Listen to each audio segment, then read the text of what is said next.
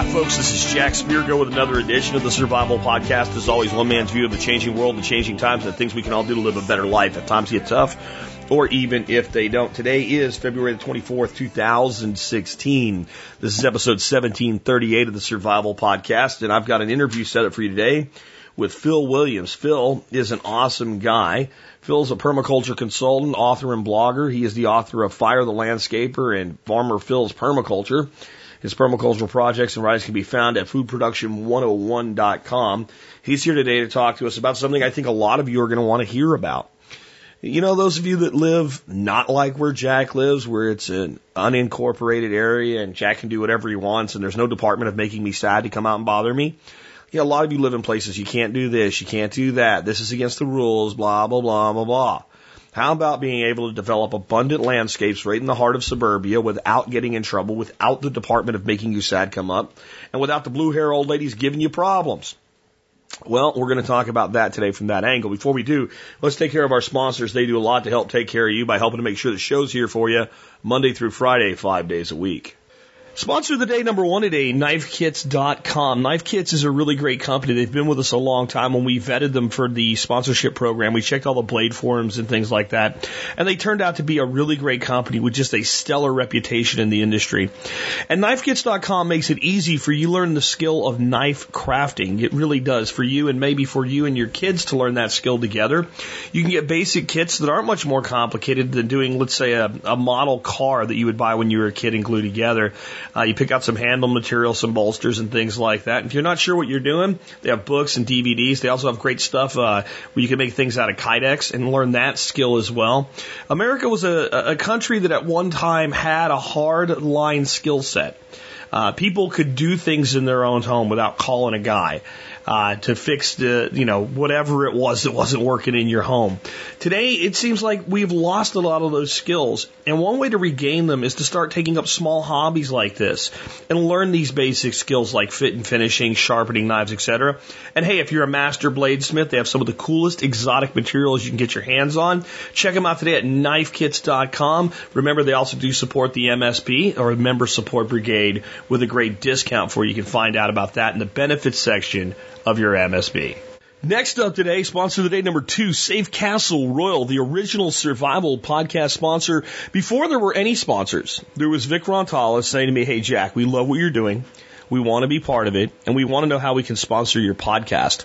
Problem was, I was in like episode 20, and there were 70-ish people listening to the show, and I just didn't feel right taking anybody's money in return for exposing them to just 70 people in an audience who may or may have not continued to listen. But what I said was, hey, Vic, let me tell you what, just stick with us.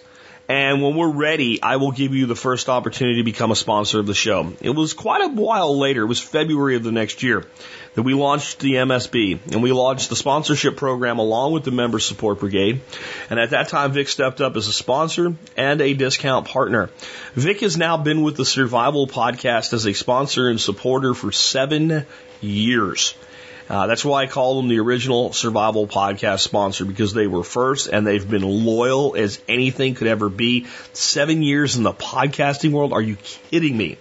If you check out Safe Castle, you'll find all the things you need for your prepping, from long-term storage foods to the stuff to make your own long-term storage foods, from the practical to the tactical, and everything in between. If you check out their sister site, you can link over from safecastle.com. You'll find they make some of the best hardened shelters there are. And I don't know if you've paid attention, but there's these things called tornadoes that come around once in a while. So a shelter isn't just a bunker in the ground to hide away from the Illuminati. There are practical, everyday reasons to have hardened shelters.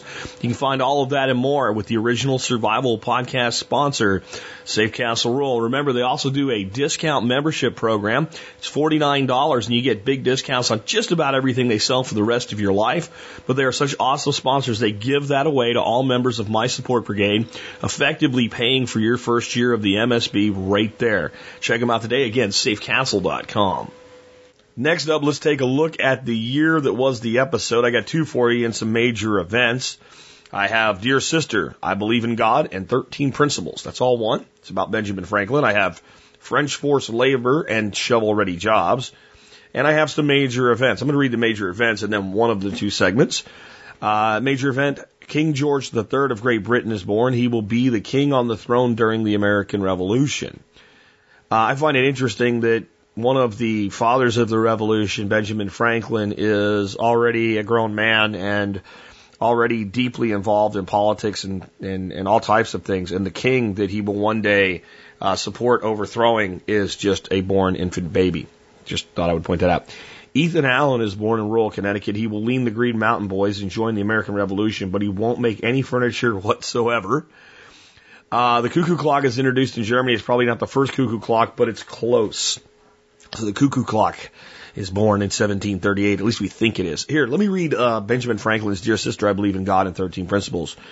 Jane Franklin Meckham is in despair. Her crazy brother, Benjamin Franklin, has abandoned Puritanism and rejected Calvinism. He believes that good works are more important than prayer, but Benjamin Franklin assures his sister he has not abandoned God. He has written a collection of devotionals that he consults daily, and even though he has rejected many mystical ideas promoted by formal religion, he is more than happy to let Jane pursue her own religious ideals. All he asks is that she extend him the same courtesy. Benjamin Franklin has also put together a table with 13 principles listed down one side and the days of the week across the top. His table of 13 principles is printed on 13 pages. He focuses on one principle a week in turn. A 13-week cycle is completed. Wash, rinse, repeat. He's not a fanatic. He's creating a good habit. Benjamin Franklin's list will vary slightly over the years, but there's nothing magical about his principles. Anyone can do it. My take by Alex Shrugged. Benjamin Franklin was practicing something the 20th century philosophers call pragmatism. Pragmatism is non-doctrinal. In other words, whatever works, do that. Don't worry about whether it fits into the greater systemic structure. What you are doing is for immediate and practical result. This is the basic principle behind Alcoholics Anonymous. People of conflicting religions can meet to solve their common problem because they never focus on doctrine. They only focus on what works for them. Take what you need and leave the rest. Bruce Lee quote there, huh? They are like shade tree mechanics who check the gas, replace the battery, change the spark plugs. They get the car started. In most cases, that's enough. If more is required, they get the car going enough to limp to the nearest master mechanic. Do what works. That's all that matters. The philosophers that made the idea popular were William James and to some extent Carl Jung. But don't read their books. They're not very practical. I wish I were kidding, but I'm not. Read the books that make use of their principles. Yeah, I like to talk about this pragmatic view and ignoring systemic doctrine for a second. And I want to do it in a way that'll make it really easy for people who are of religious faith. Benjamin Franklin is another, to me, famous deist, and I share his ideology. But I understand that some people, especially when ideology is involved, have trouble with the principle. So let's take all the religious connotations here and put them on the shelf, and we can get them back in just a second. And let's look at another type of systemic doctrine. The systemic doctrine of everybody go to college is one example. The systemic doctrine of telling children, you don't want to be like that guy over there with a shovel in his hand. Hey, maybe that guy's happy. The systemic doctrine of everybody in America who's anybody is in debt, right? If we look around us, our lives, even those of us who are like, I'm an atheist, there's no doctrine in my life, there's no dogma in my life, unless you've actually seen the matrix for its reality, you are completely, in America today, driven by doctrine and dogma. Things that just have to be a certain way. Things that you're just supposed to do. Things that are really important in life, like you have to get good grades in school. For some people, with their plans in life, it's really important that they get good grades in school. For other people, like me, for instance, my good grades didn't do jack diddly crap for me. The skills I learned in life on how to market and sell, that's what did good for me.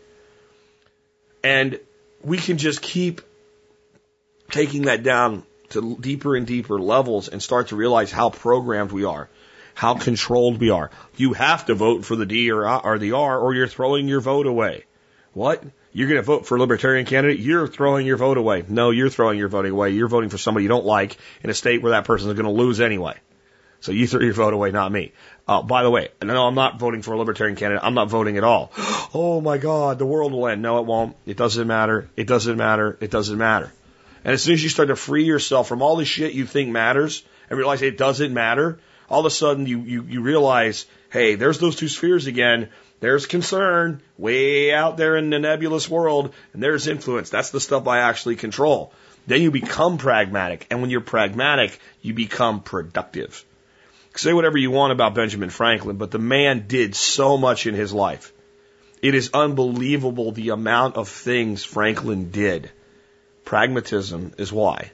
We can sometimes learn from success in the past, not just failure. My take by Jack Spirko. Next up, let me remind you can help support my show and the work I do by going to the survivalpodcast.com, clicking on members to learn more, sign up for the MSB, get lots of great discounts. Let's leave it at that today because I want to go ahead and bring on our special guest now. His name again is Phil Williams. He's a permaculture consultant, author, and blogger, the author of Fire Your Landscaper and Farmer Phil's Permaculture, which is a great book for your kids, by the way. That's awesome. We read it to our grandson all the time. His permaculture projects and writings can be found at foodproduction101.com. Before I bring Phil on, when I said that we read it to our grandson, I got some incredible news today that I want to share with you guys. As many of you know, my son married a wonderful woman who had a son from a previous relationship who is now, he's adopted his son. Of course, that makes him our grandson. And Braylon has been an incredible blessing in our lives. Well, I conducted their marriage ceremony as a non-denominational minister this summer. And they really decided, since Braylon's 5 years old now, that they wanted to have a second child right away so they wouldn't be that far apart. And they commenced to getting it done, and they got it done. And we've known for quite a while, I mentioned that I'm going to be a grandfather times 2 now. I'm going to have another grandchild. The first ultrasound, they were like, we're pretty sure this is a girl. But my wife called me this morning and let me know they had their second ultrasound or third, whatever it is, ultrasound, and now they're sure. So I'm going to have a granddaughter to go along with my grandson. I think that is awesome. I'm very, very happy about that. And anyway, I know I will be reading as she gets older Farmer Phil's Permaculture to her because it opens a child's mind as to what's possible, how we can do things differently. Just like in that history segment, instead of following the doctrine of how you have to have a garden grown a certain way in straight lines or whatever, or how you have to separate animals from food production, you can actually learn how to integrate things and be pragmatic and do what actually works by emulating nature. Everything's got to be in a straight line and all the same, just like the forest, just like the meadow, right? Oh no, see, maybe there's a better way. So I really recommend, we're not really going to talk about that book much with Phil today, but I'll ask him about it toward the end. But get a copy of that book and read it to your kids, especially those of you who are like aunts, uncles, grandparents, where you get the kid for like, a day a week or a couple days a month. It's your way to plant that seed, that evil seed of growing food naturally in a healthy way into a young child's mind so they will grow up and to be an evil gardener. Did you know that 4 in 10 children will experiment with planting seeds? It's real. It's a problem. Talk to them about it. Anyway, I'm not sure what meme that meme actually said. Anyway, a little goofy there because I'm in a great mood finding out I'm going to have a granddaughter. Anyway, with that, hey, Phil, man, welcome to the Survival Podcast. Thanks, Jack. I appreciate you having me on. Man, I'm really glad to have you here today, Phil. For people who didn't catch your last appearance on the Survival Podcast, could you talk a little bit about, before we get into the main subject today, your history, how you got into what you're doing, where you decided one day you're going to get into permaculture, what you did professionally, kind of start out when you were a little kid picking your nose in like grade school, like were you going to grow up and grow stuff, or did you have other dreams or something like that? Because I find that helps the audience like connect to a real person rather than just a subject matter expert. Right. No, I was going to be a football star, of course, and that petered out at Division III, so I wasn't getting too far there. I had a tough time finding a job after school. Liberal arts degrees, apparently you don't get real good jobs with liberal arts degree. And so I started mowing lawns for a living, basically. And so I ended up being a landscape contractor for about a decade in the suburbs of DC. And it was, at first, it was very small time. Everything was done, on a shoestring. But we were in the middle of the housing bubble in the late 90s, and the business grew leaps and bounds. And by mid 2000s, we were a fairly large company. And toward the end of, I guess it was around 2007, I started to become real concerned about the sustainability of the landscape industry in its entirety. So I ended up selling the business and basically moving to rural Pennsylvania, not too far from where you grew up. And anyway, so I started doing the homesteading and organic gardening thing, but I really had no idea what I was doing. I wasn't particularly good at it. And then I ended up finding permaculture in 2010, took a couple of PDCs, and I really developed a passion for permaculture. So now, during the warm months, I do permaculture consultations, and in the winter, I write permaculture-related nonfiction, and I also write anarchist fiction. Really, really cool. I mean, we're going to talk a little bit about your books because last time you had sent me a book and I didn't even realize it was you that I had on the air with it. So I want to hold that though because I want to get into our main topic at this point, Great. Which is, you know, basically practicing permaculture without getting in trouble. And for people that are new to this, you know, that like, oh, they just heard about this and they're thinking about growing some stuff and all, they might be thinking, oh, how the heck do you get in trouble in permaculture? Well, it often involves people like the Department of Making You Sad and blue-haired old ladies that live in HOAs. So kind of that's where we're coming from with that. For those that haven't dealt with crap like that yet. But can you talk about, I mean, because you were a landscape contractor and a permaculture consultant, so you're talking about altering landscapes either way. Right. And maybe in the conventional landscaping, it's a little less of a case, but are there some pretty draconian systems that you've seen in terms of, you know, land use? And people like think, okay, this is my land. I can put a tree here or I can put a bush here. But no, you can't, or it can only be this kind or what have you. Right. Yeah. And that's a big hurdle for us as, permaculture, you know, enthusiasts and consultants and designers is that the sort of the cultural bias is still towards the neat and orderly, non-productive landscape, that's heavy on the chemicals than it is for the permaculture wild, productive, beautiful look that we all strive for. But basically, the more layers of government you have, you know, as we know, the worse it is. So homeowners that have residential zoning with a township, a county, and then an HOA all creating rules for what they can and can't do on their own property, that's probably the worst situation. And then you have things like high density residential zoning is usually more restrictive than lower density residential zoning. Cities tend to be more liberated than rural areas. Although, you know, I found that local mileage can definitely vary. For example, in the city of Pittsburgh, they're allowing residents to have hens now, which is interesting because I know areas around here where people with acres of land can't have a single chicken. So it does vary by where you are, but definitely the less layers of government you have, the better. I've been kind of blown away, honestly. It's some of the places people are prohibited from chickens, livestock, etc. I know my bee mentor, for instance, Jason, he lives about 45 minutes away from me. He lives in a development where the minimum lot size is 5 acres, and they cannot have poultry of any kind. Wow. It doesn't make sense. And I mean, this is rural Texas, but it's an HOA, right? I mean, I think they call his a POA, but it's the same damn thing. Right. So like what I told him to do is, well, we have wild turkeys that just live around here. I told him, go get a whole bunch of turkeys, poults, and just let them walk around. And if somebody says something like, I don't know, they're wild turkeys, you better not touch them. The game they get really upset with you. You know, they're not in season, and we can't disturb their habitat or anything. So, you know, well, they're being fed. That's my deer feeder. They eat corn too. I don't know what to tell you.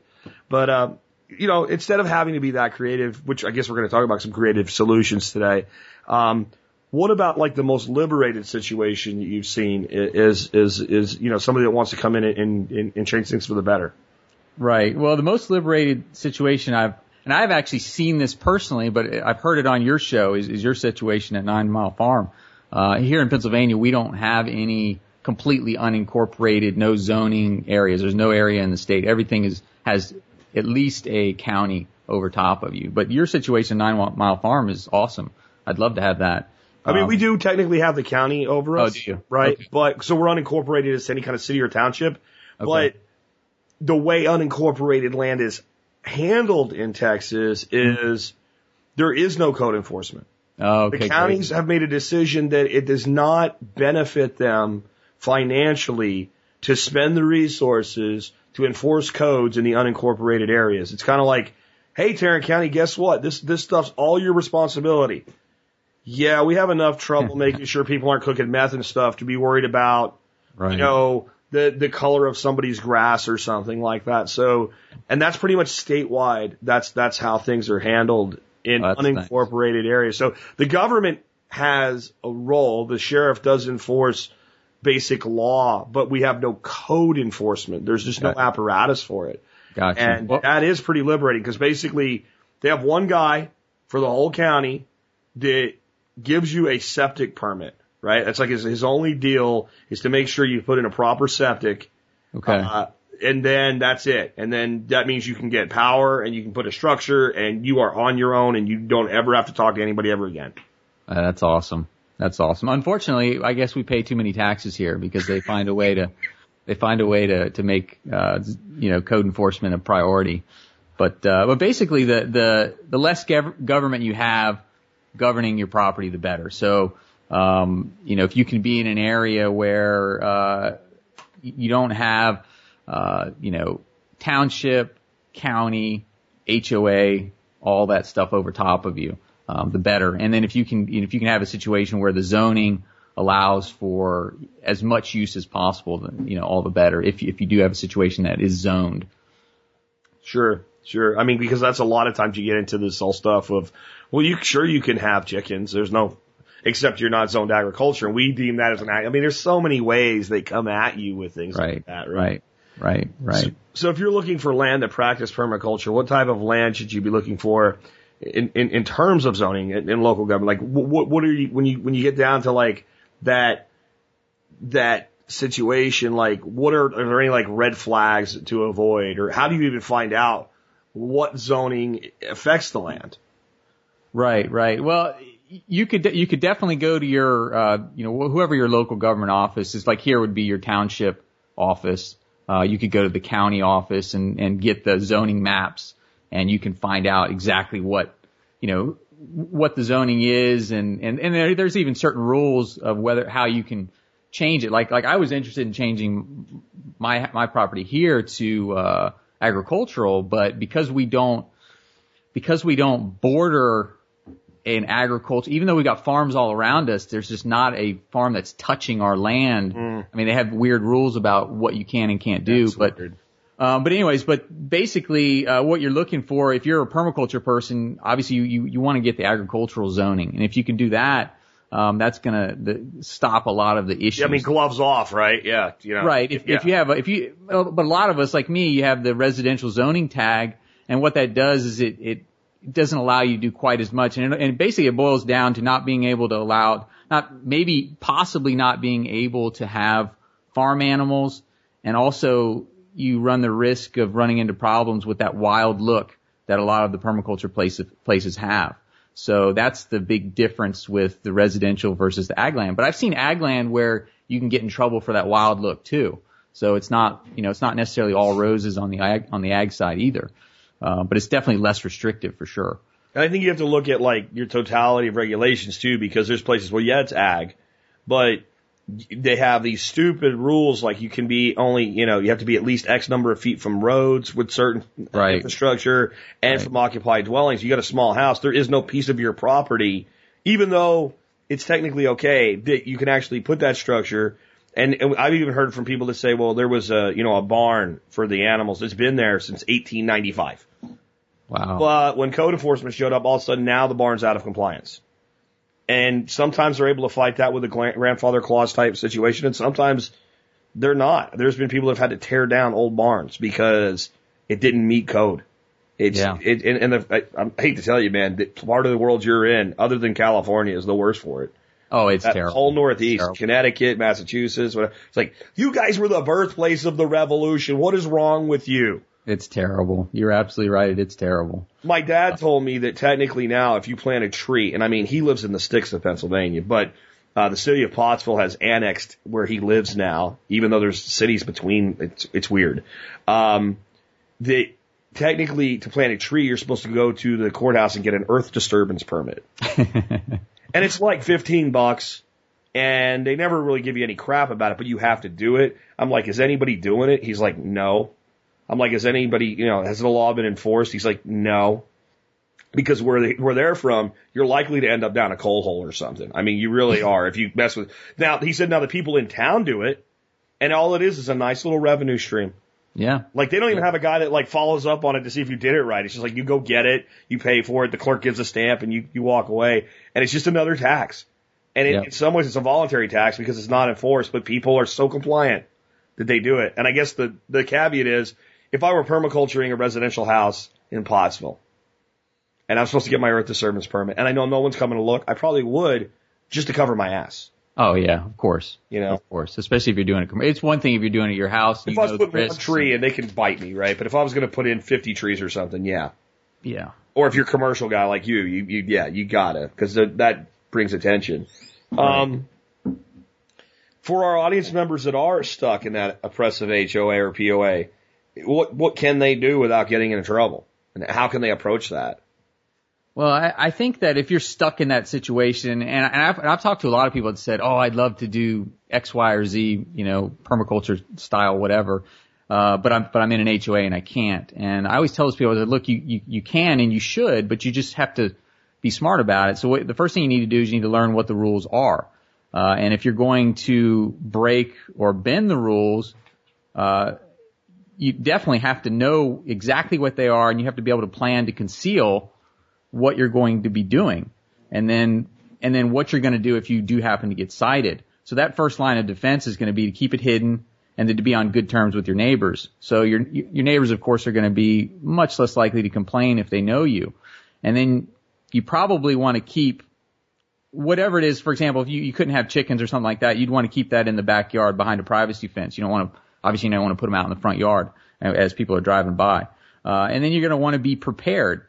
If, for example, you get cited and you have to remove that garden or you have to remove those chickens, you want to already have a plan in place for how you're going to do that. So when that happens and they give you like 3 days to do it and they give you this threatening letter that says they're going to put a lien on your house, you're like, okay, I already know exactly what I'm going to do, to come into compliance, to deal with that type of stuff. So once you're well versed in what you can and can't do, I would push it right up to the limit. So if it says you can have a lawn up to 12 inches in height, then you can bet my lawn's going to be 11.9 inches when it gets cut.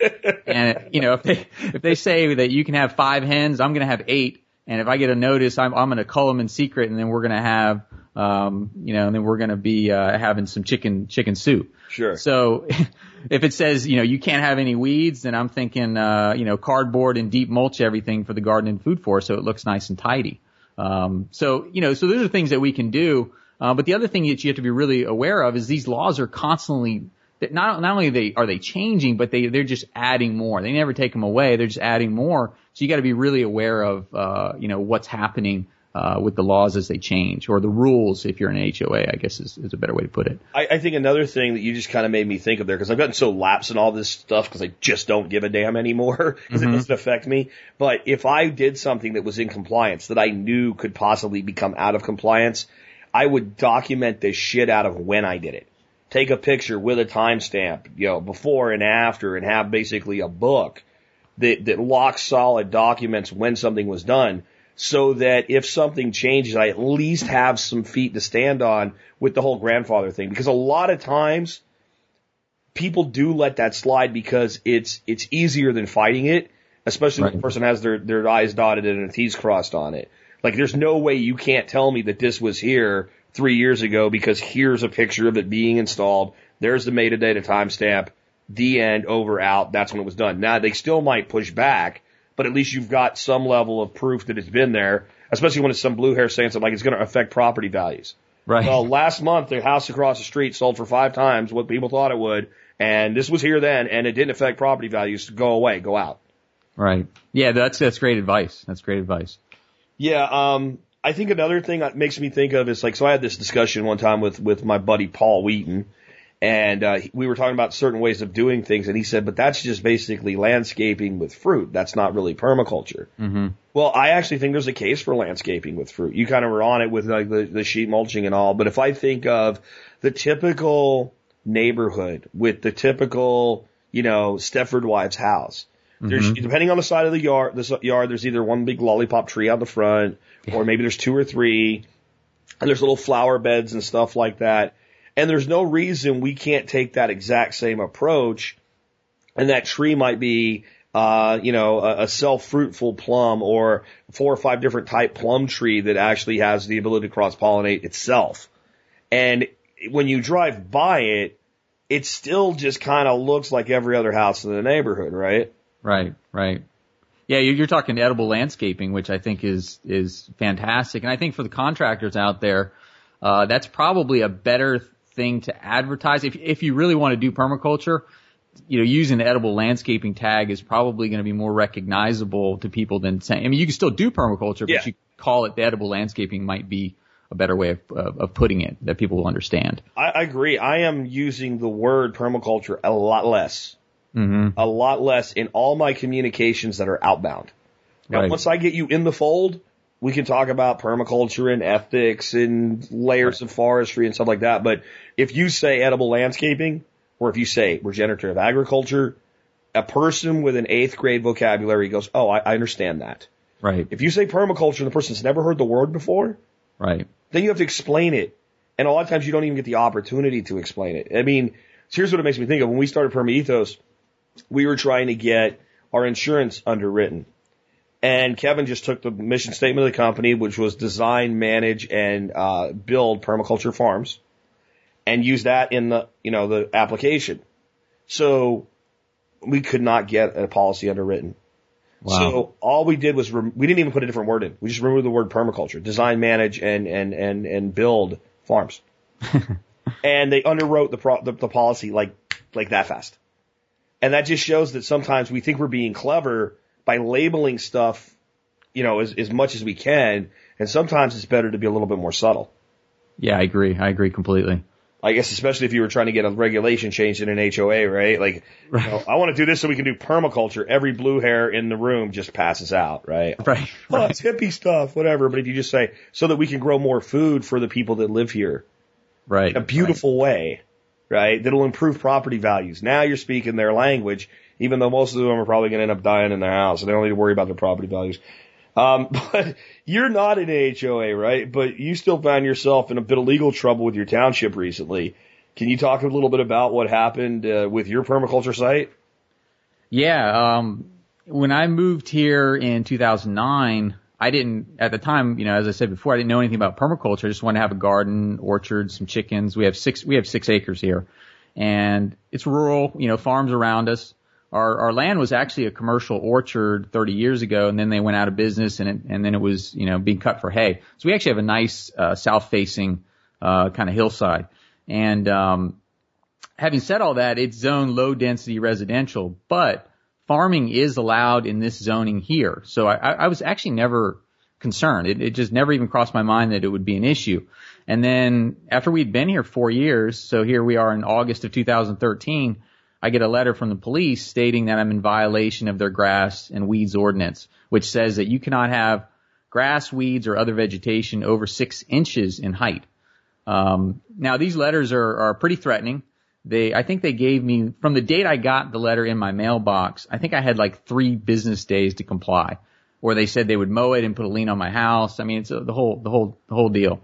So I ended up calling the lieutenant whose name was on the letter. And after I told him who I was, the first thing he said to me was, "What do you want?" And so anyway, he told me that he wouldn't be out there with a ruler, but it needed to be cut. And so at the time I was like, whatever, I'll just mow the pasture, a little bit more frequently. And I figured if I just, mowed it a few times a season, it'd be fine.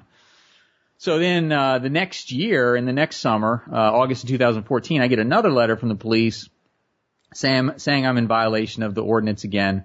And I was actually at the time, that year, I was actually pretty conscious of keeping the pasture mowed. I had mowed that season far more often than I did in the past. And, I did have a lawyer at that point, so we ended up appealing the violation and we asked for a hearing. At this point, I had planted about 2,000 trees and shrubs on the property. I had swales. I've got 4 ponds, young food forests, timber forests. So everything is, relatively young. The forests were kind of in the ugly duckling phase. The trees are small. I've got clover planted underneath as a living mulch. So a lot of these areas, now I could still mow some of the pasture areas, but a lot of the areas I couldn't really mow. And even the pasture area, I had planted a wildflower meadow and it was beautiful. Last thing I wanted to do was, deadhead my flowers before they go to seed. So we didn't hear anything back from the police until, I guess, September of 2015. So almost a year later, a little bit over a year after we requested the hearing. And my guess is they got another complaint in August, which is what happened. They did. And it turns out that we have a guy that lives in our township that basically drives around and takes the addresses of violations basically people all around the township, and takes it to the code enforcement officer and says, here, go deal with these people. So this guy isn't a direct neighbor to me, but anyway, we finally did get a hearing date, and I think they gave us like a week to prepare for the hearing.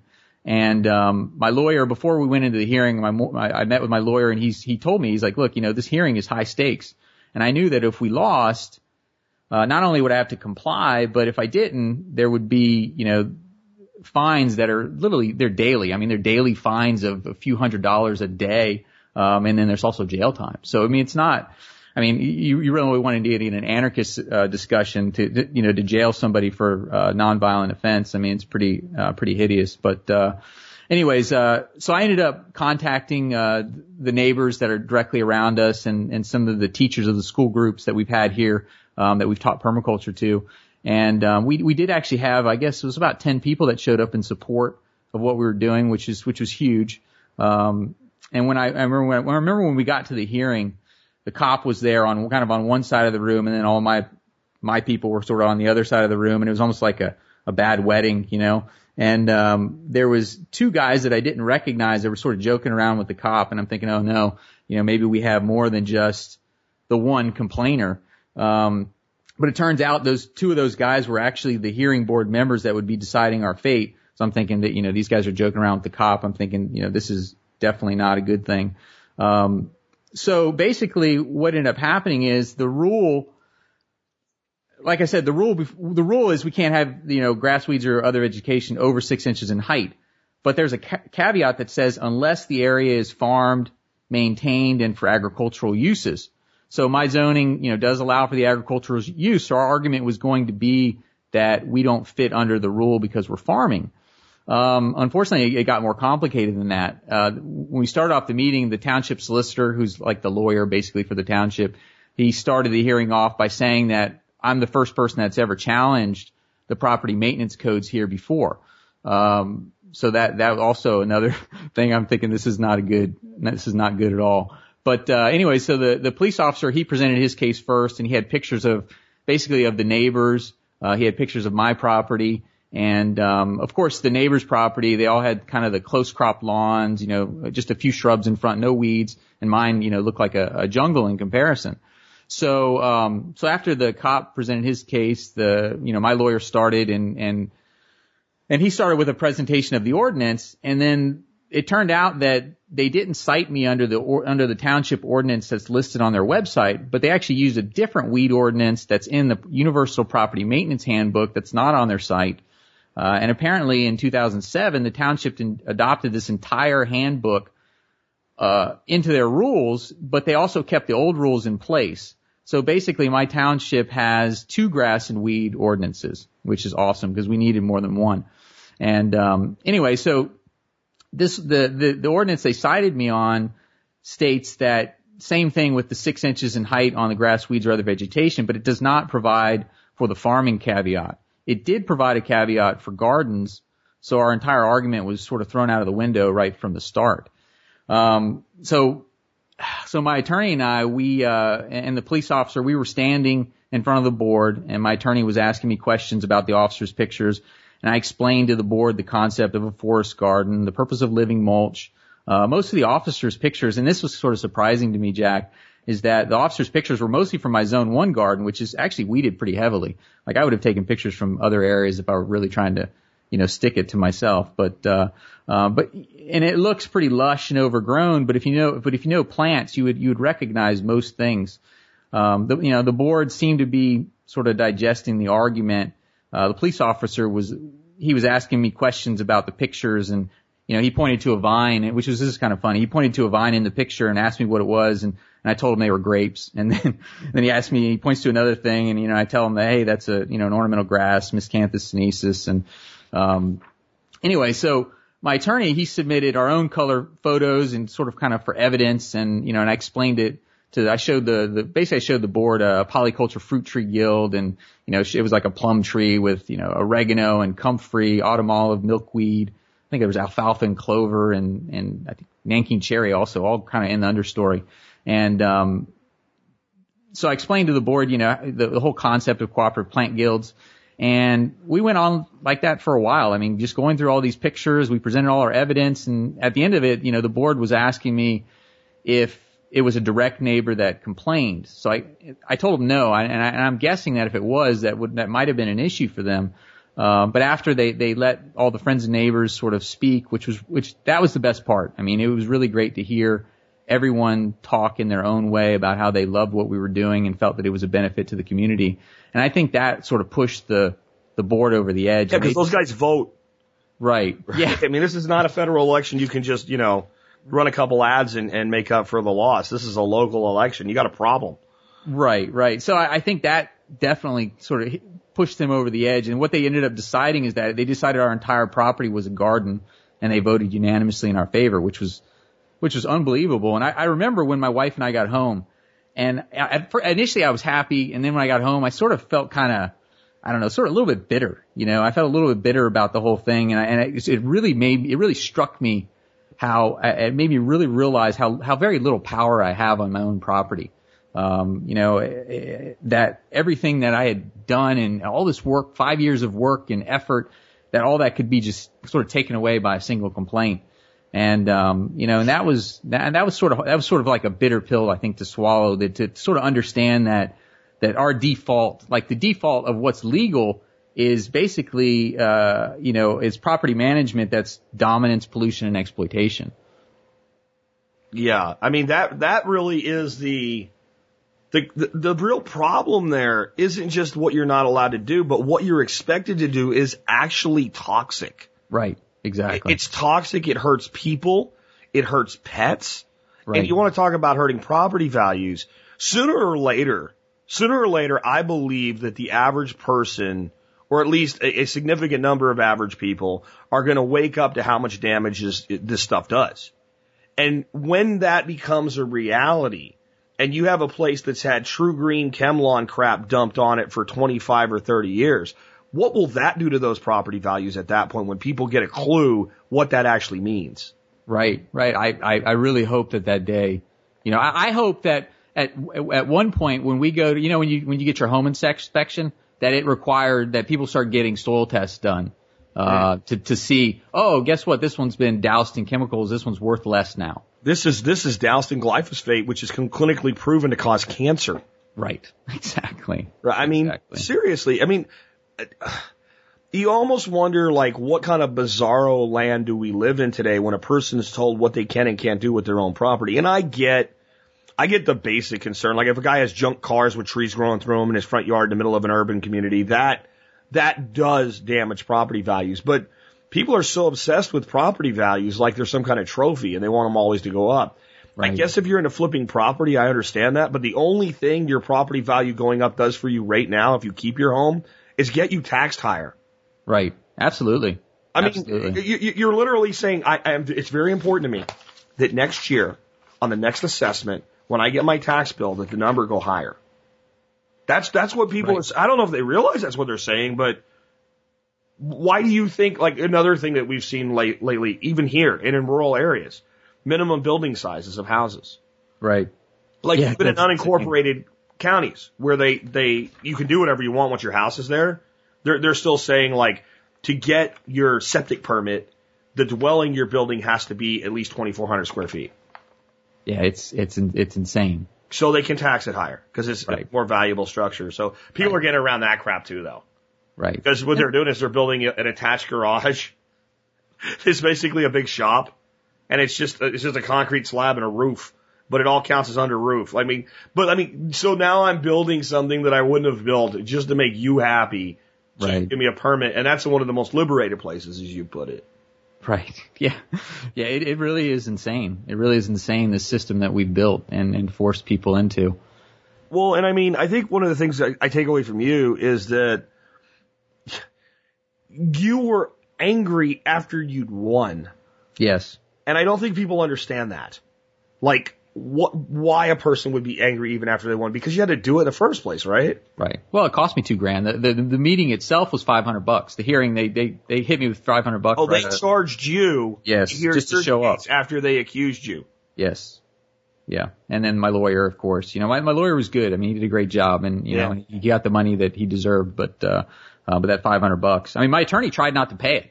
He thought it was ridiculous, and they almost yanked the hearing and just said, sorry, we're just gonna rule in our favor. But at the last minute, he paid the $500. I mean, if you want to talk about legitimate extortion, right? We made an accusation against you, right? Okay, wait, I have a right to appeal the accusation. Yeah, but you have to pay $500 for the privilege. Right. I mean, this is where I start to see things like people need to literally take their communities back. Like the people that run governments this way I've given up on the federal level, as you know, but I think in these small communities, 100 pissed off citizens can literally take back the community if they want to.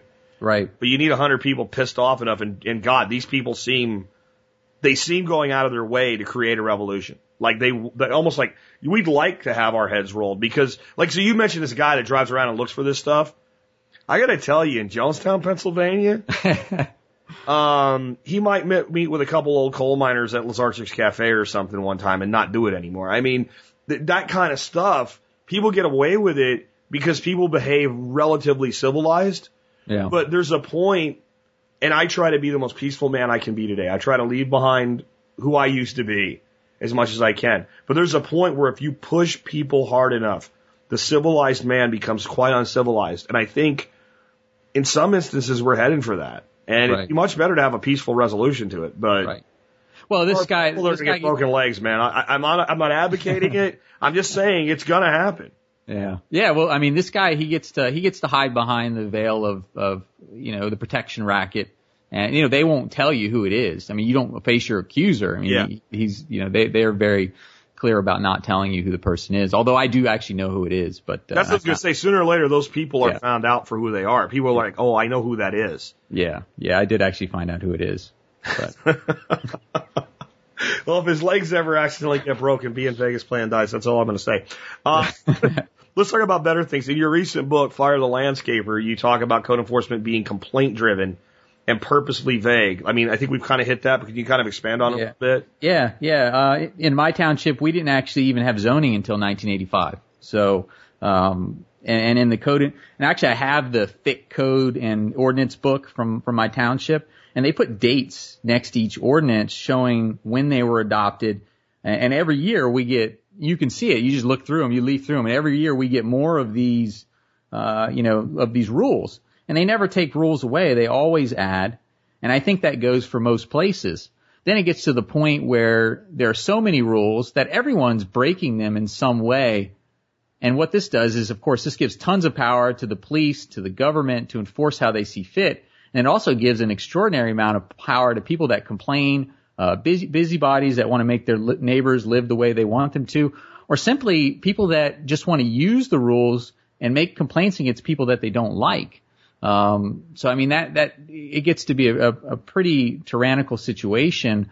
And I even told when the cop was here, I was like, I could go to every house in this township and find something that they're doing against code. And he didn't disagree with me. He's like, well, we're not going to enforce all that stuff. So basically they just enforce the complaints. I'm sorry, I said, but they'll enforce yours because somebody complained about it. Right, they just enforce the complaints. That's what they do. Yeah. Well, and I also think, like, okay, you know how if you're a good doctor, when you prescribe a medication, you want to know all the other medications that the patient's on, because some medications conflict with each other. Now, I think that we're getting to a point where there's so many rules, the rules become contradictory. Yeah. And I know there's basic legal concept of the latest regulation is superior to but no, it doesn't, like, they always try to make that case, but it doesn't really work that way. Like, if there's a previous law stating something is okay, you can't just, like, adopt a new code that says it isn't. You actually have to repeal that law if they're in conflict. Right. And sometimes, but, will they follow their own rules? I mean, it seems like in your case, they didn't really decide to to give you the exception because they found that you were definitely within their rules. You made a compelling case that we don't want to jack with this. Like, we don't want to mess this up. Right. But if they wanted to, they could have still said you're not in and there was nothing you could do. Yeah, I guarantee you if I were somebody that didn't have $2,000 to throw at a lawyer in a hearing, I would have just been another person that, gets jacked around by local government. You've also built some ponds. What kind of permits did you have to go through to dig a hole in the ground and fill it with water? Yeah, it's the pond building. I mean, and I did a fair amount of research, before I started building ponds, and I've done some professionally, as a permaculture consultant, but then I've also done them on my own property. And the big thing is if you're going to be building a pond in a creek, a stream, or near wetlands, God help you, because permitting is going to be a nightmare. So for this to happen, it's absolutely imperative that you get the proper permits, because if you don't, the fines and possibility of jail time are absolutely not worth the risk. So if you still decide you want to move forward with the pond in a creek or wetland, you'll need to get a permit from the U.S. Army Corps of Engineers, and then you also need to contact DEP, which is the Department of Environmental Protection. So me personally, as a consultant and as a property owner, I wouldn't even bother trying to get that sort of permitting. Be easier to move. Yeah, exactly. Easier to move. So now, if you're building a pond outside of wetlands or bodies of water, you can absolutely do that. And what you would not need to worry about Army Corps of Engineers. You might still need a permit from DEP. DEP actually has 5 different criteria for requiring a permit. And most ponds, unless they're really, really big or along that water course, or a wetland, would fall outside their requirements. So there's really only the first 3 requirements. I won't even go through them because they're not going to even be applicable. The one that could be applicable to us building a pond, that's going to be filled with surface water that's outside of wetlands and creeks and whatnot. The 4th requirement states that the dam stores water, is not located on a water course, and has no contributory drainage, but the maximum depth exceeds 15 feet and the maximum storage volume exceeds 50 acre feet. Now, 50 acre feet is about 16 million gallons. So as an example, my biggest pond here on my property is not that big. It's about 2,000 square feet, 6 feet deep at the deepest. So it's about 40,000 gallons. So you can see at, 16 million gallons, you can have a pretty damn big pond. So it's not terrible, as far as the DEP stuff goes. The 5th requirement for DEP has to do with storing fluids other than water, so it's not anything you need to worry about. So basically it's just that 4th requirement, and you got to be really building a big pond to even fall into that. Now, one of the ponds I built here, I contacted, and now we have to contact also the county conservation district. And basically what they're going to want is like a little drawing that shows, where you're building the pond, where you're going to put the soil, how you're going to stop it from eroding, that type of thing. And then they're going to charge you $300+ depending on how big the site is. And the worst thing about it is they can take months and months and months to approve it. But with the county conservation district, they didn't even show up on my site. I paid them $300. They never came. And, I don't know. I'm not sure, what the purpose is other than, to prevent make sure people aren't having soil runoff. But, one thing you have to understand is that when you're building a pond, depending on where you live, there might be other permitting requirements that I'm not aware of. Here in my area, it's just basically DEP, which you probably don't have to worry about, and then the county conservation district, which can be a little bit of a pain, but it's just a matter of paying the money and making the drawing or whatever. Gotcha. Geez, again, I just think how lucky I am. Yeah. Not live where you want to build a pond here, you dig a hole and you put water in it. Right. Now you do get into federal issues with wetlands and stuff like that. Right. But there's always ways to do things. I think the big thing is going under the radar. Like if if I decided I wanted to go whole hog, big time property, I mean, the first thing I would do is I'd want a property over, let's say, 20 acres. Mm-hmm. So around 20 acres. And the very first thing I would do is about 50 feet deep, completely around the property, plant the tallest, nastiest, fastest growing crap I can find. Yeah. Right? Just the whole edge would just be this buffer that you can't see into. There'd be a little gate in the front. You can come through, and you'd have to go around something so you can't even see through the gate, and the rest of the world could just piss off. Right? And you know, the thing is, I'm not that guy. I'm not the hermit that wants to live in the middle of nowhere. I'm really not. Right. My wife changed that in me. I think when I was 18, I was all about that. But it makes you want to do that just so you can be left the hell alone. And it just keeps me wondering, what are we doing? And so we're talking about this from a permaculture perspective today. But I mean, really what we're talking about is a liberty perspective. Right. Absolutely. You have to jump through all these hoops. Like, you know, we're working right now to build a product that's going to help people keep quail in backyards. Because I believe you can do it, even if you're not allowed to do it. Because when we're done with it, the little device that they move around it will be so innocuous that only your neighbor that looks over the way, what's his name, Wilson did in Tool Time would even know they're there. Right. But, so we'll do that because we accept that, we call it design limitation in permaculture. We accept that it's there. But it is so ridiculous that it's there. Mm-hmm. You know what I mean? And I mean, if you look at like the scale of permanence and you start to realize, like, when you design a piece of property, there's certain things you can and cannot change. And like a completely permanent structure is a mountain. You're not going to move the mountain, right? Right. But the only thing that's up at almost the level of things like mountains or oceans is regulations. They're the hardest thing to change. They're the most difficult restriction to deal with. And when we taught our PDC for Perma Ethos, Joe talked quite a bit about government, and because he was an anarchist, it kind of turned some of the students off because they thought he's making a case for anarchism. What he was really trying to make a case for is, if you're going to design and you're going to worry about a restriction like the street begins here, therefore I can't plant trees, you need to be aware of all of the restrictions. And one of the biggest restrictions you're going to run into is government restrictions. And you have to be clever to be able to design your way around it.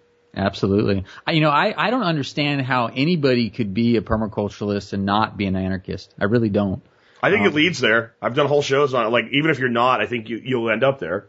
Right, right. It always surprises me. You get the real liberal, Democrat, social justice warrior type, permaculturalist, and that it always surprises me because I think permaculture really is a liberty independent, discipline. The 14th chapter, Strategies for a New Alternative Global Nation, right? And it ain't the New World Order, and it ain't the United Nations that they're talking about, right? Well, here's my thing, though. Here's why I think that's the case. With a few exceptions. I know some people, I know one that hates me. That's like a Bernie Sanders social justice warrior, Democrat, dyed-in-the-wool guy. Just despises me because I kill evil animals like coyotes on my property and I own guns. And, he probably thinks I'm a Republican. Don't know where that comes from, but that one guy that I know like that actually gets stuff done. Like, he's out pasture raising hogs and stuff. He's actually doing it. So he's an exception. Most of these people that come from that purple breather category don't actually do anything. They love the idea of permaculture, and what they've done is they've married it to their political ideology. Right. Because it sounds like something, social justice, because it's food in the city and everybody shares, and you've just destroyed the ethic, because we don't share with everybody. We share with people that are part of the system, part of the community, they're contributors. But fine, they hear this thing and they see these videos of people walking through this Garden of Eden and they think how wonderful that is. But most of them have, if they're lucky, if they've grown basil in a window. Right. Right. Yeah, and that's why they don't transform, because what happens is when you do start to actually get off the page and onto the pavement, so to speak, and do things, you immediately run into things that you know from watching others, from experience and common sense are good things to do. And the first problem you really run into when you get your head out of the poverty world isn't money and lack of funding. It's government. Yeah. And I tell young people all the time that are like this, you know, we're going to save the world, change whatever mission that you're going to go on to solve the problem. Do it. It needs to be done. But you'll find one that you really become committed to. And you'll think at first, if I only had money. And if you're really committed and you really try, you'll find backers, you'll find avenues, you'll find ways, you'll find nonprofits to work with, NGOs to work with, etc. You will find a way to solve the financial hurdle, at least a little bit so you can get going. Yeah. The next problem you're going to run into is government. And they never believe me. Which is sad. And that's a hole that there is no bottom. It really is. I mean, if it goes wrong for you, there's a hole that has no bottom. I mean, the idea that you could take a person because their grass is too tall and fine them $200 a day until their grass is in compliance with no real recourse, because they didn't have to give you the recourse you had. Right. They could have just said, we've already ruled. You know, and they try to make it like that because they give you that, what, $500 to do it? Yeah. Could you imagine if our criminal courts worked that way? Right. Right. Oh, you've been accused of money laundering. Here's your defense attorney, publicly provided like the Constitution says, but to have a court hearing on this, you have to pay $500. Right. Well, to be clear, Jack, it was a township hearing. I understand. Actually in a court. I understand. But yeah, it's the same deal. Compare it. Yeah, it's the same. Compare it apples to apples and realize how wrong it is. It's actually worse. Absolutely. It's actually worse because there's no judge. Right. The people that put the laws in place determine whether or not you're violating them. Right. That's like Italian law, right? So in Italy, when the lead investigator comes out to investigate a crime, the lead detective, he ends up being basically the district attorney in your trial. Right. And you wonder why people get railroaded in a system of justice like this. Well, this is pretty much the same thing. Now, the cop comes out and whatever, but the people that are deciding whether you broke the laws or not are the ones that put them into place. There's a problem there. When you go to a court hearing, a real court hearing, the judge did not write the law. The judge is now interpreting law. Right. You know, it's a racket is what it is. Yeah. Yeah. Yeah. So people can't move to unincorporated land. What's the most important thing they can do to stay in compliance? Well, we talked about getting on that agricultural land, and I think that's key. Is if you can get on to agriculturally zoned land, that would be my first priority. If you can't, if you're on residential land like me and you're stuck there, get to know your neighbors, learn the rules, be smart about what you're doing, and try to keep things that people can see relatively neat and tidy. And if you're in an HOA, I would definitely, to be honest with you, I would try to get out, if you can. I was pretty shocked at the HOA abuses that I found when I was researching, my nonfiction book. I mean, it was really shocking to me. There's so many people that have lost their homes because of petty infractions. I read about one guy that lost his home because he planted too many rose bushes. There was another guy that went to jail because his lawn was brown. And, yeah, I mean, it's crazy. I actually read actual HOA documents where they mandated residents to use chemicals on their lawns. Like they had to use herbicide, they had to use insecticide.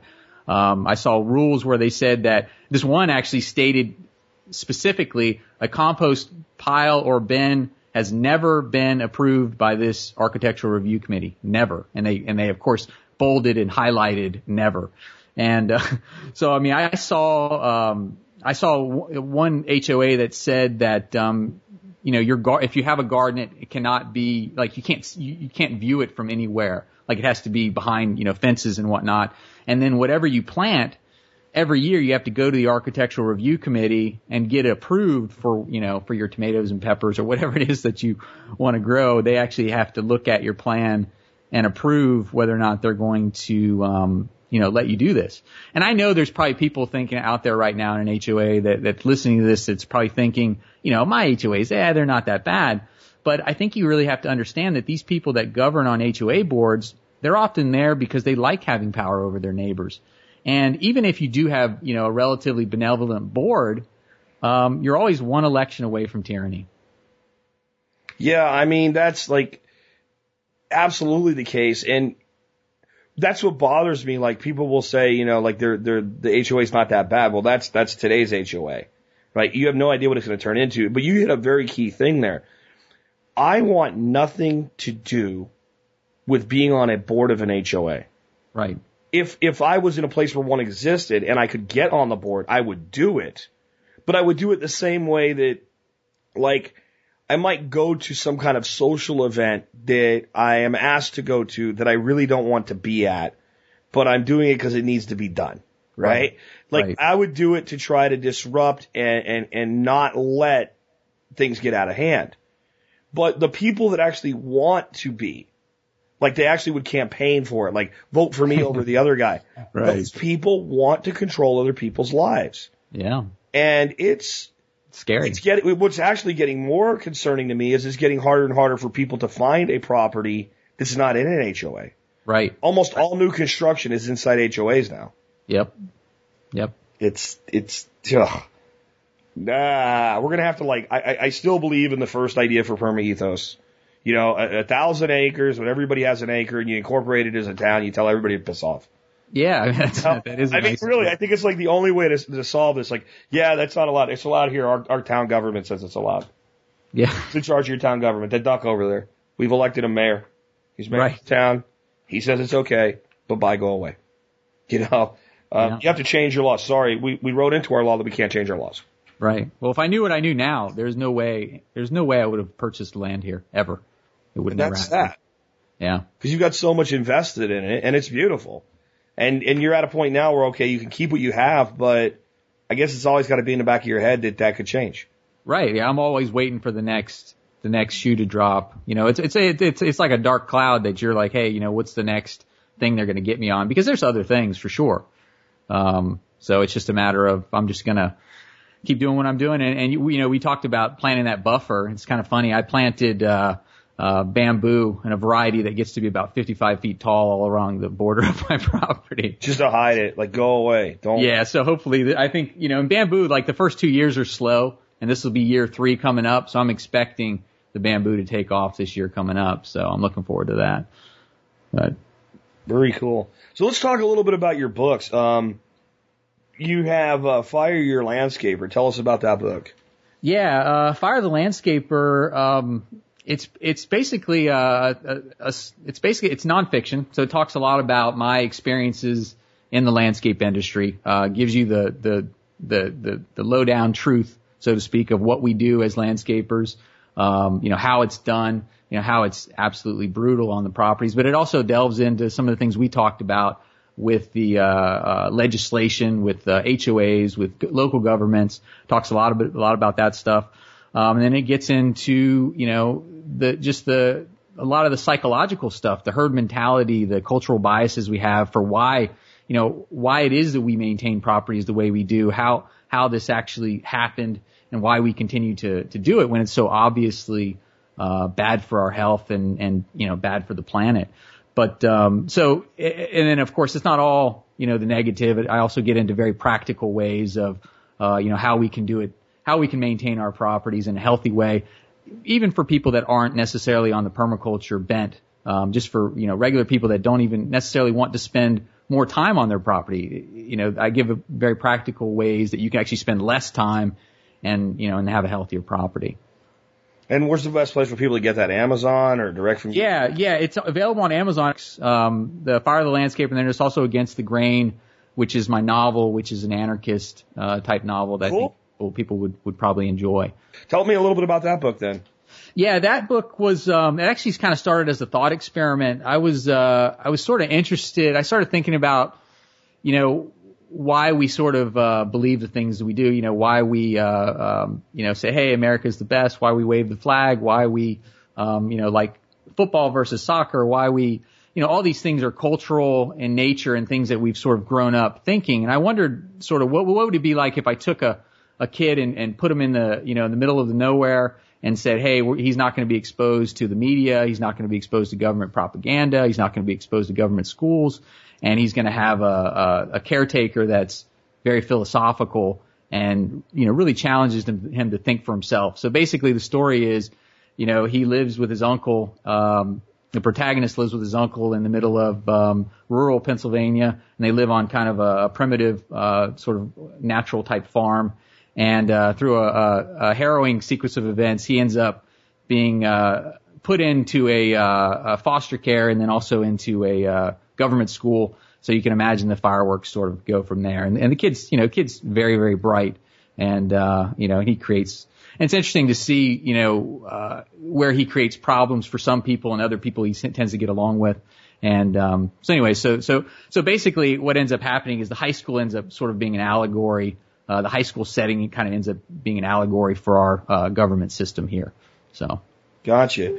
Now, another thing I'd like to talk to you about is Farmer Phil's Permaculture. Yes. That was the book that I said, when I had you on, I didn't realize you had written that, and you had sent me a copy. Actually, you sent me 2 copies of it. We read that to my grandson all the time. Oh, it's fantastic. It is a great book, and it actually, he's 5. He was 4 when we started reading to him. It actually hooks his interest as much as any other kid's book. And I think it'd be a great thing for especially people like me. Like I'm the evil influence, right? I'm the crazy grandfather with the ducks. My kid's on board with it all, but I could see it in other situations where I would be, Grandpa's great, but he's a little crazy, that type of thing. So I think it's actually a great way to spread the infection, either with your own kids or really being nefarious with other people's kids. Right. Yeah, I mean, the cool thing about that book, and I don't know if you figured it out yet, but there's actually there's a couple things in the book. First of all, there's a bunch of permaculture features in the pictures that are true to life. So you'll see hugelkultur, you'll see shelters over the Warre beehives, you'll see, swales, you'll see, food forestry. There's actually comfrey under some of the fruit trees. So you'll see a lot of, kind of interesting permaculture features embedded. And I made the artist, I must have made him insane because I was really on him about, oh no, it has to be like this. Technical accuracy. Yeah, no, it has to be a fruit tree, then a nitrogen fixer, then a fruit tree, then a nitrogen fixer. And, I'm giving the guy a hard time, but so there's actually true to life permaculture features in the book, which is cool. And there's, for the little kids, there's actually a monarch butterfly in each scene that they can kind of find. That's cool. And that goes back to a book that, it was, Richard Scarry's book, and it was, I don't remember, I think it was something like Things That Go Fast or Cars and something like that. But there was a little gold bug in the book, and that was my favorite book when I was a little kid. And I don't remember the book at all. I just remember finding that gold bug on every page. So we put the monarch butterfly in there. Kind of like Where's Waldo, but right, just to give the kids something to do beyond just the story. Anyway. Very cool, man. So that would be best to get that on Amazon as well, then. Yeah, absolutely. I'll give you the link to my author page, and that has all the books right there. Okay, cool. And yeah, give me those links on the discount you're going to do on the electronic versions of those other books. That'd be great. Are those only in electronic, or are they a hard copy as well? They're a hard copy as well, but the electronic version will be the 99 cent that you can download. But yeah, you can get hard copy too. Very, very cool. Well, man, thank you for being with us today. Any final thoughts for folks? No, that's it. I just really appreciate the TSP audience. I mean, last time I was on, the Farmer Phil's Permaculture went way up the charts on Amazon. So I really. And that was with me being a dummy and not even telling people about it.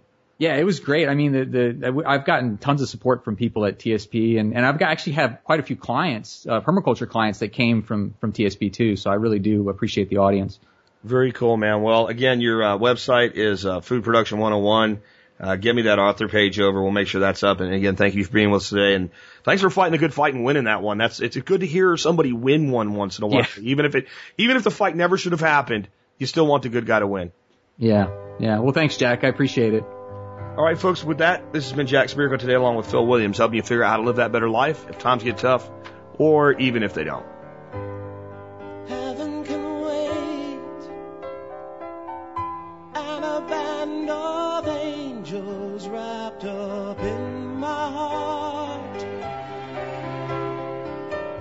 will take me through the lonely night, through the cold of the day. And I know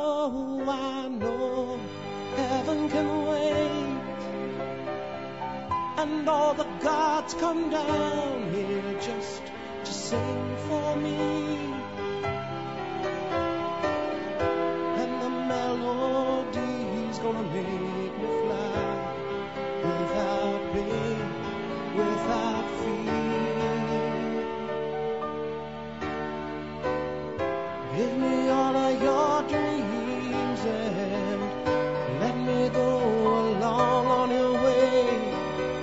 Give me all of your prayers to sing, and I'll turn the night into the starlight of day. I've got a taste of paradise.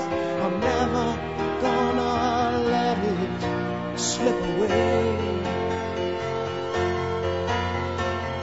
I got a taste of paradise.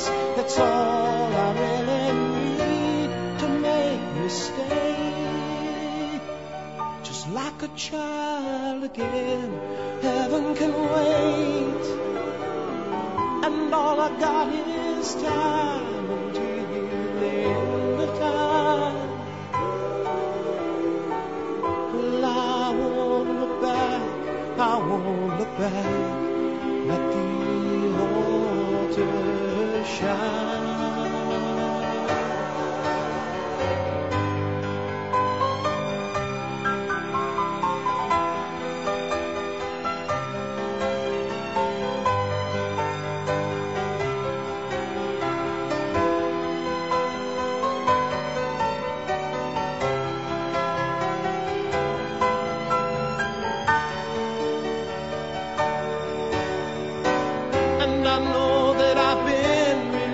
But I don't know to where.